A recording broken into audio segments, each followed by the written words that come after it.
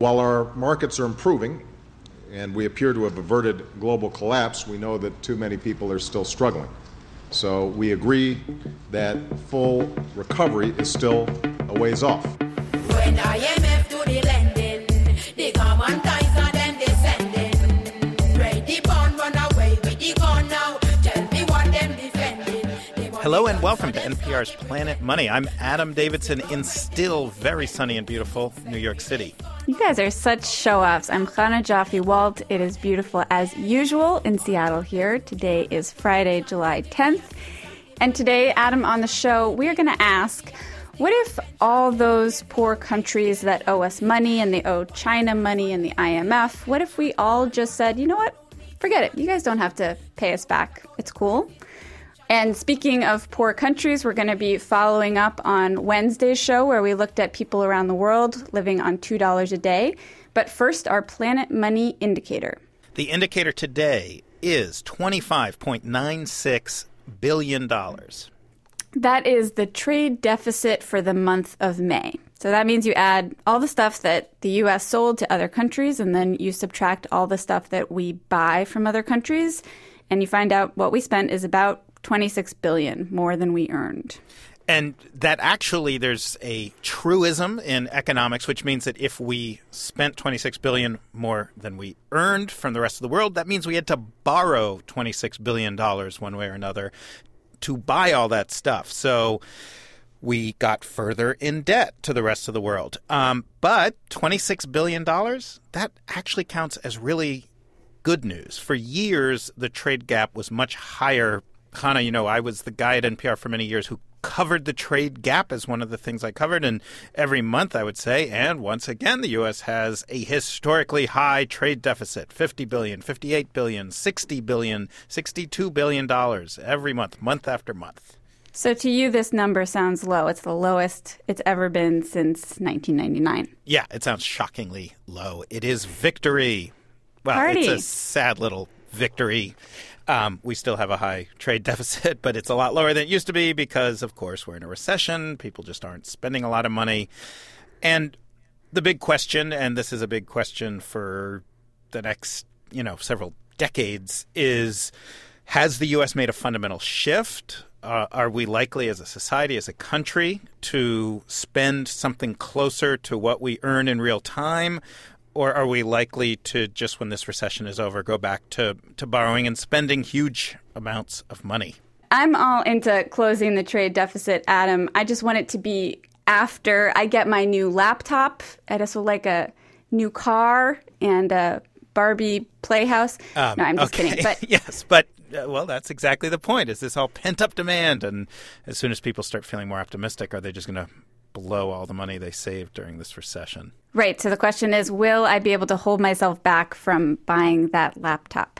So now, Adam, let's move on to countries that are more indebted than we are. So you sat down with our intern, Matt Katz, to talk about poor countries and debt. So we are going to dip our toe a little bit more into life for the poorest in the world, although we didn't go very far this time. I guess we could have gone to some part of sub-Saharan Africa or India or Latin America or wherever. But instead, since it was our poor intern Matt Katz, we just told him to walk about 5 or 6 blocks over to the United Nations, which had a conference on the economic crisis and how it's affecting development for the poorest countries in the world.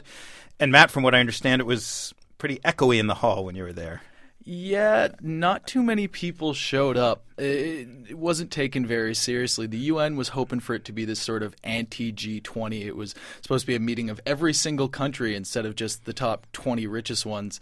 And they really wanted people to come from the highest level, like world leaders. But besides a couple of Caribbean presidents, not many people showed up. Evo Morales and Hugo Chavez actually had been scheduled to come and give press conferences, and then when the time came, they just never showed up. Which is so, I mean, you think of the UN and global poverty, and I don't know, what's more important for folks? I guess they just didn't respect this conference for some reason. I guess not. But, I mean, the cool thing was that it was really easy to get some time with some interesting, big, important people in the global poverty world. And I managed to speak with the top economist at the conference, Joseph Stiglitz. Of course, he was chief economist at the World Bank. And he also won the Nobel Prize in economics, like you do. And he teaches at Columbia. He does. Yes. And I spoke to him about what's keeping poor countries down, especially since the recession hit.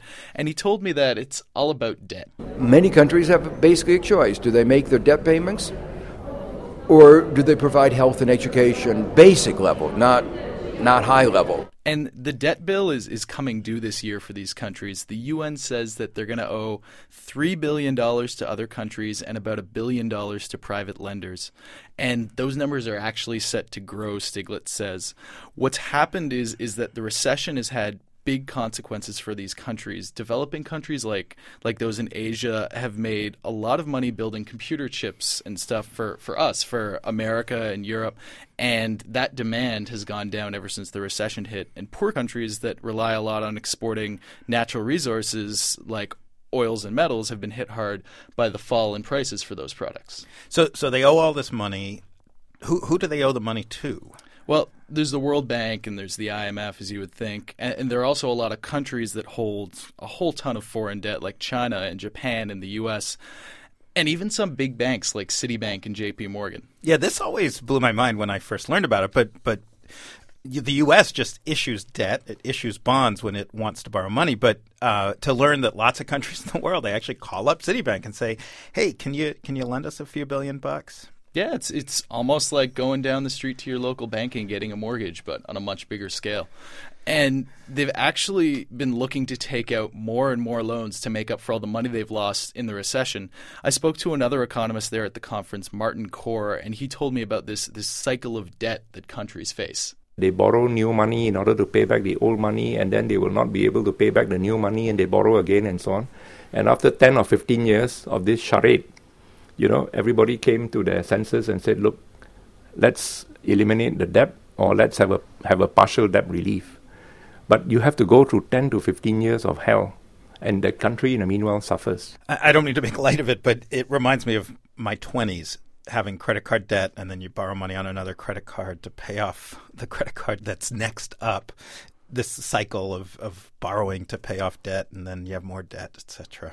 Well, that's exactly it, except instead of credit card companies and a bill, they owe this money to the IMF and to China and countries like that. And Corr and Stiglitz say that the debt crisis facing these countries is, in a lot of ways, just like the subprime mortgage crisis and the credit crunch that happened here. And a lot of these borrowers are actually likely to default. Like it or not, some of these countries won't be paying it back. Just like in the United States, many people are walking away from their what they owe in their homes for the simple reason they can't pay what's on their homes. And poor countries are like poor Americans. They can't pay what they owe. They'd like to be able to.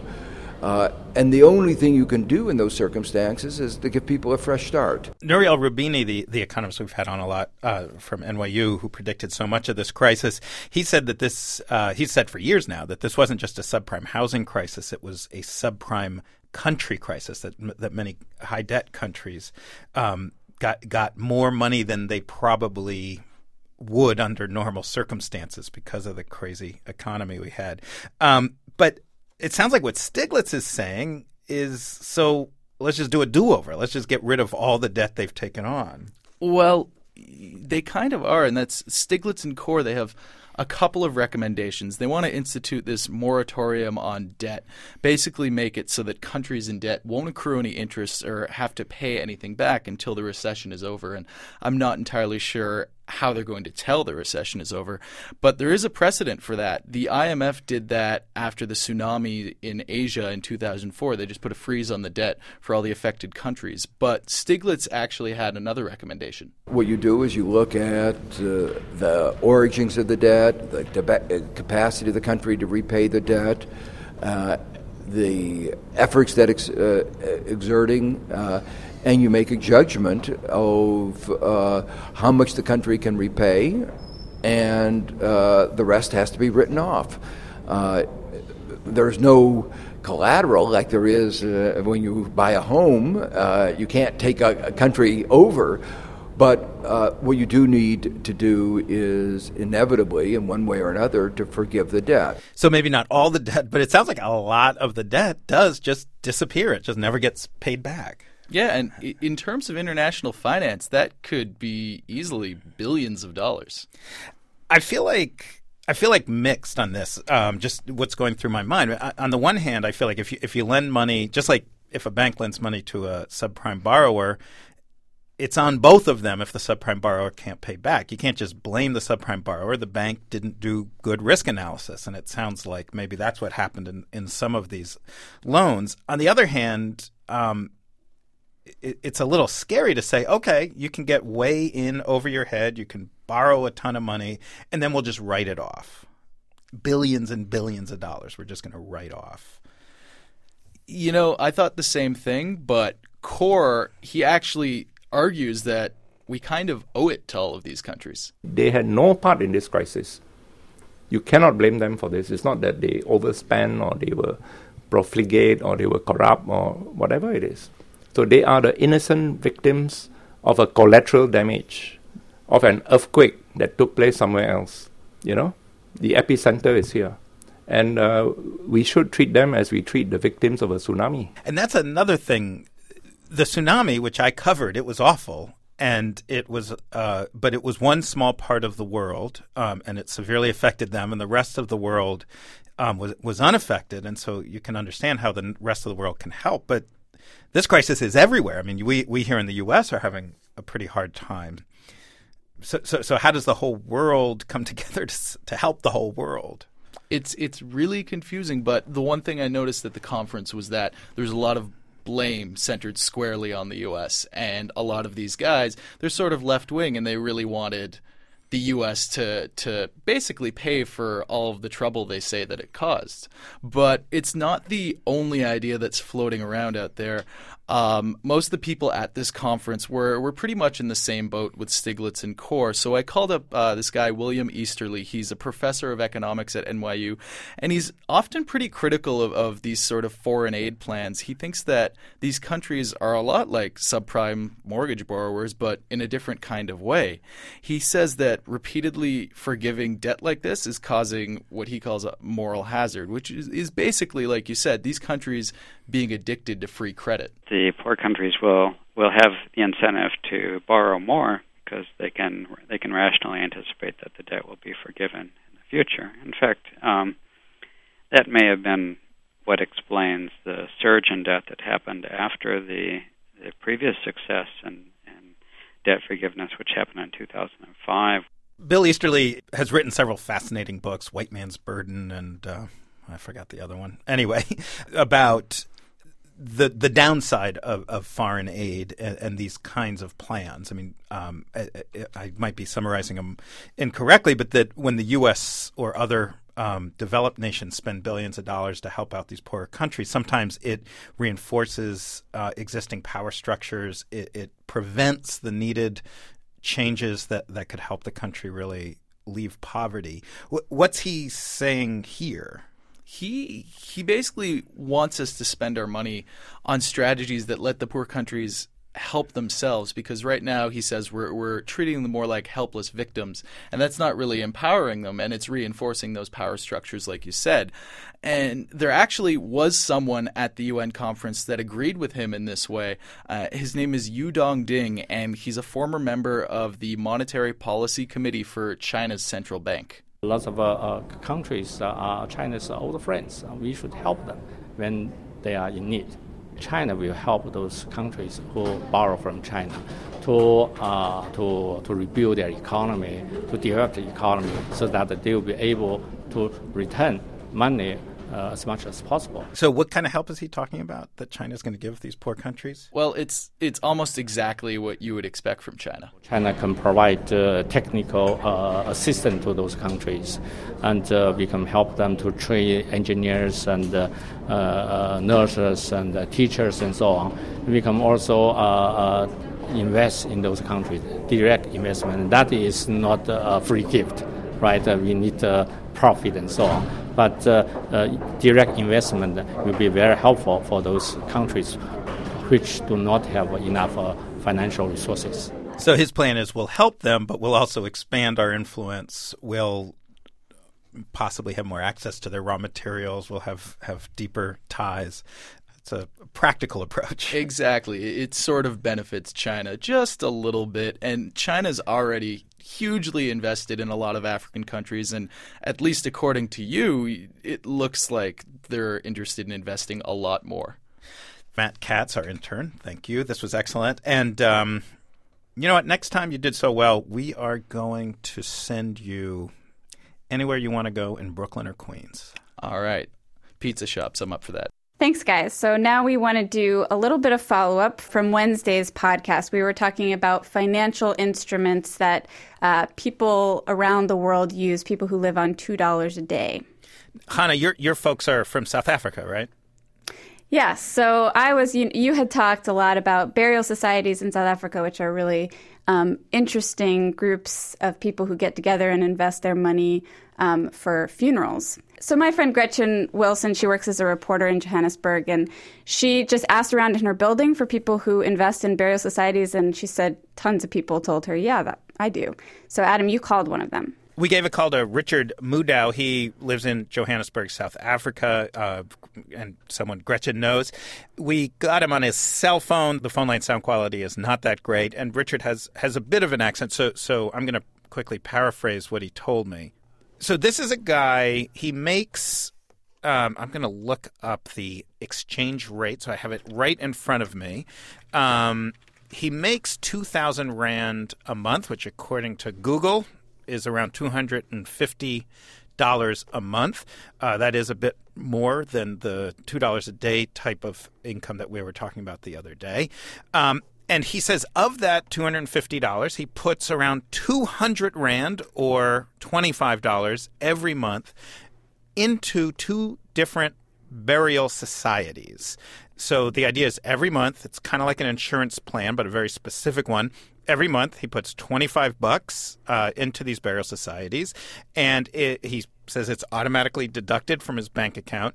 And if someone in his family dies, it could be him, his wife, his parents, or his kid, then that funeral insurance burial society will pay part of the funeral. They'll give around 10,000 Rand, and since I'm not that quick on math, I'm looking that up. That is around $1,200 for the funeral. It'll be a bit less for a kid, maybe half that if his kid dies. Now, if he didn't have this burial society, he'd have to save for years, and if he wanted to cover everyone in his family, that would be many, many years of savings. So he says this is a great way to ensure he has enough to cover a funeral if someone dies, or that his family can if he dies. But Richard says the payout, even $1,200, it's nowhere near enough to pay for the entire cost of the funeral. Yeah, it will cost more than 1,000 because we have to buy a cuisine. We have to buy maybe a cow to prepare the food for the people who can the people like the relatives and other people around where we were staying. They used to come and help every day so that they can. We have to support with them with the food. That's why we use a lot of money. If someone maybe is passed away, we can spend maybe 20 to 25,000. Wow! So 10,000 will not do it all. No, we do not do it all. That's why, if maybe you got a funeral scheme to the other company and have got maybe to the other company, it's better because you can get 10 to those two different policies. You see, it will be better. Maybe you can just put 7,000 or 5,000 on top so that you can bury your member. And what if you said, if someone died and you said, forget it, we're not paying for the funeral, we won't have a lot of family, we won't give food, what would happen?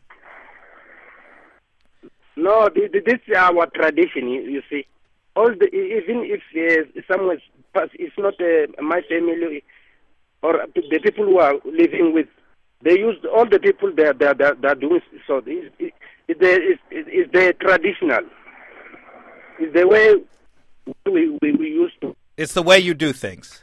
Yes, yeah. It's our tradition, in other words. It's your tradition. You have to do it. Yeah, you have to do it. People, they enjoy it if maybe someone passed away. You prepare the food and everything, the cold drink or liquor, you see. Oh, liquor too. Yeah, liquor too. So, Hannah, he said that at around 25,000 Rand per funeral, this isn't the most expensive thing that he will ever have to pay for. He said a wedding is more than twice that. So a funeral is around $3,000 US. And again, this is a man who makes around $250 a month. A wedding would be closer to 6,000 or even more. And there is no wedding insurance scheme, but the funeral scheme, he says, is very helpful. It makes him feel that he can help his family when the time comes. Right, and it sort of sounds morbid to plan for your child's funeral, but it's not as if he's, planning for the kid's funeral soon. It's just sort of being responsible and really seen as a big part of the culture that it's important to be responsible in this way. Exactly. And as he said, he doesn't know when a tragedy will happen, and this way he knows his family is covered. People who heard Wednesday's podcast know that we were looking at all the many complicated and interesting financial products and solutions exist for some of the poorer people in the world to solve their problems so that they can make their money work for them even in poverty. Yeah, and one of those things were called ROSCAs. So those are rotating savings and credit associations. So we heard that they were used by poor people in India and South Africa and Bangladesh. But Laurie Hilton heard that. She lives in New York, and she said these are not just tools that are used in faraway places. They are also used by immigrant communities in the U.S. They are also used by immigrant communities right here. And our producer, Caitlin Kenny, talked to Laurie to find out what her ROSCA was like. In my community, I guess, in the West Indian community, we generally refer to it as a partner. And basically, it works a lot like what was described in your last podcast, where a group of people get together. They each week contribute a certain amount of money. So the one I was doing was like $100 a week for 6 months. And they determine one person to be the quote-unquote banker, and that person collects the money from each person every week, and they get a small percentage of the money collected as, a fee for doing the banking and keeping track of everything.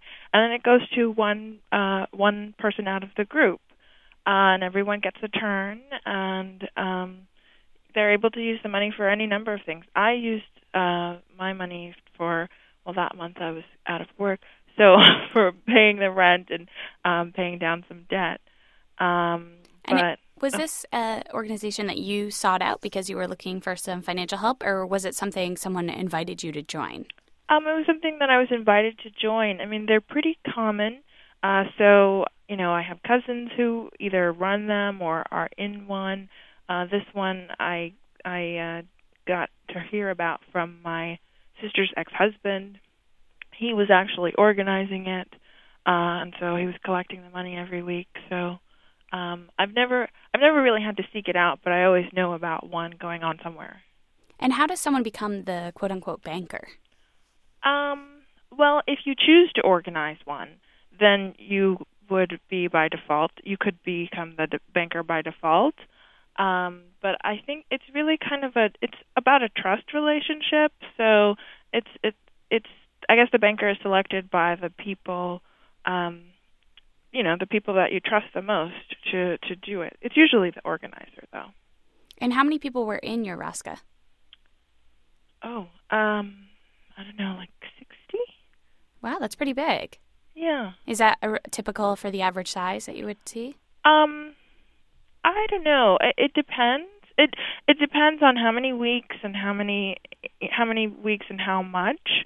So they can be anywhere from, I'd say, probably the smallest is about 20 people, 25 people. I don't think you'd want to get smaller than that because you wouldn't necessarily be able to build up a large enough amount of money. And how did you decide who gets the money every month? Do people sort of appeal and say, well, I need it this month because so-and-so, or is it predetermined? You negotiate that with a banker. So the banker basically puts together a list of who's going to get the money when, and you try and say, you can say, oh, I don't need it for a while, or, I need it right up front, or, Right. Yeah. And one of the things that when we talked to Daryl Collins and Jonathan Murdoch about their book, Portfolios of the Poor, that they mentioned that a lot of the Roscas they encountered had very specific uses that people were saving up the money for, whether it was for school fees or for women in the village to buy a bunch of pots. Did everyone have similar goals going into the Rosca, or is it everyone has just their own individual need? I don't know most of the other people who were in it. The person that I was connected to it through is the banker, who was my brother-in-law. So I don't know what the other people were using their money for, but it could have been anything. Like I said, I mean, depending on the size. I know my cousin was in one where it was pretty large, and it went on for over a year, and she used her money to buy a house. Wow. She used the money for her deposit. So it just depends. You mostly don't know the other people in the circle, so the person that you have the relationship with is the banker. So you're not getting together and putting your money in every week? Oh, no. It's not like we get together and, it's like a weekly party or a gathering or something like that, and we have dinner and hand over our money. It really is like a business transaction. I know that I have to get my money to the banker by Friday at 6 o'clock or something like that, so either it goes in the mail or I go by his house to drop it off or something like that. And why did you choose a Rosca instead of, a more traditional financial instrument, bank account, money market account, something like that? Why was the Rosca the route you decided to go? I guess for me it is the traditional method because that's what I was it's something that's not foreign to me because it's something that my family has always done. However, I guess one of the appealing factors was getting the money in a lump sum. I was able to get an early hand, your draw, we called it a hand. So I was able to get a relatively early hand, which meant that I was basically, operating on credit. So it was like an interest-free loan for me. And do you think of it, people, when we first had this conversation about the idea of Roscas and burial societies, we talked about how they were financial instruments, but people don't, it's kind of a different association with that word. Do you think of it in your head as sort of a financial instrument? Do you lump it along with a bank account, or is it sort of, in a different category for you? I guess it is a financial instrument. I hadn't thought about it that way at all until I heard the interview, the podcast. But yeah, it is a financial instrument, and I think it's a really legitimate one. So Lori says she would like to take part in a Rosca again, but it would be hard because she now lives outside the city, and most of the people she'd want to participate in a Rosca with live inside the city. Hannah, I have an idea. Why don't we start a Planet Money Rosca? I could be the banker. Of course you would be the banker, Adam. You want to get the cut. Hey, I'm an entrepreneur. So keep sending us your stories on the economy as you experience it. You can comment on our blog at npr.org/money or send us an email to planetmoney@npr.org. I want to thank Caitlin Kenny and Jacob Gans, who produced today's podcast. They produce every podcast. They worked particularly hard this week. I'm very grateful. If anyone's going to be running the Planet Money Rosca, I think it's them, Adam. Yeah, Sorry. You're right. I think you're right. All right, I'm Adam Davidson. And I'm Chana Joffe-Walt. Thanks for listening. What's the plans for the youth in detention and for the poor who need some attention? Tell me what about the crisis prevention? You all forgot